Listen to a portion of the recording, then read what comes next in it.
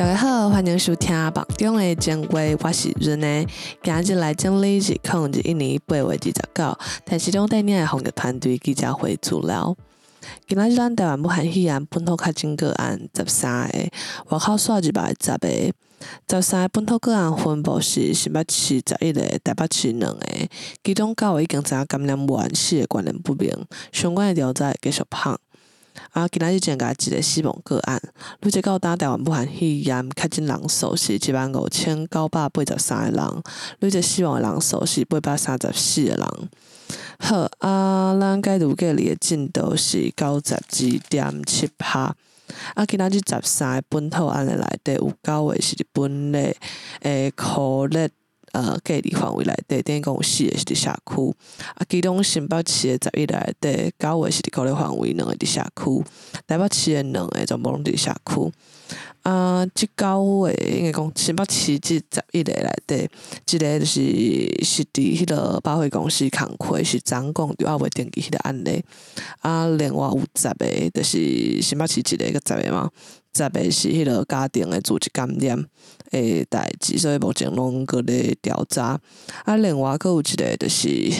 技师，伊有注射，而且是完整注2档有放射搁满14天，毋过就是有突破性感染的即个状况。即摆目前伊的接触者有酷热26个人，有诶咧检验，有诶检验结果已经出来，目前是无阳性诶，目前拢是阴性，有一寡人搁咧等待迄个检查。对，就是因为即摆迄个突破性感染诶，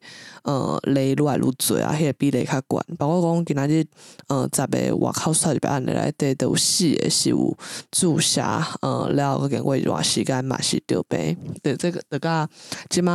全世界主流诶病毒是Delta变种较有关系。所以就敢会去针对遮个机组员还是讲咱诶检疫诶规定搁较加严，会搁讨论即摆也未确定。对，就是有这个状况。好，昨8月28日注射人数差不多81000多人，到咱台湾的注射比例，以注射档数来看是49.3%，以注射的人口数来看是42.55%。好。即几工的迄个拢是住高端嘛，迄个高端的逐工的注射率真正有咧降，就是逐工降下就即摆差不多是有用去注射的，就是迄个比例，就是无放照的比例，差不多是降到8成出头安尼，互来参考的，就是一个，就是或者就是两方面的影响嘛。一方面就是媒体报的即个有人讲注射了后死亡的即个案，另外就是说来变体的当有用。应该拢有影响，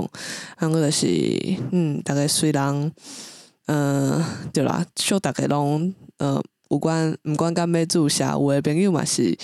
坚持毋注射诶，就是我感觉虽然选择若要注射，拢希望会当注着家己信任诶品牌安尼。好，来就是今仔日是迄个。AZ 个会当有用嘛，所以有用的状况，个会使是后一批注射，个有变体嘛，开放登记就个大概提7礼拜，就是你早起进前爱记你有用，应该有用，应该登记的拢去哦。好另外今日个有感谢就是咱澳洲对咱友善的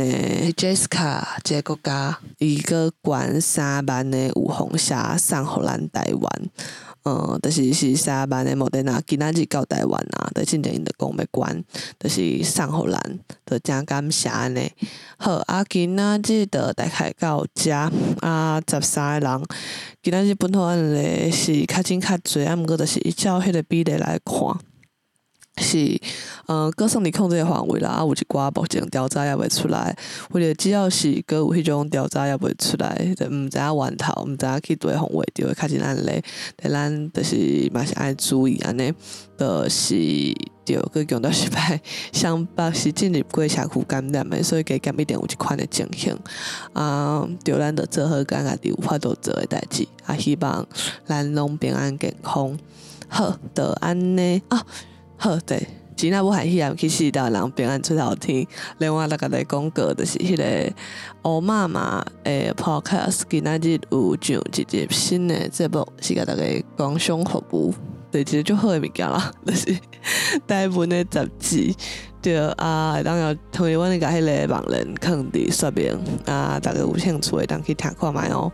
就安尼啊，大家再会，晚安。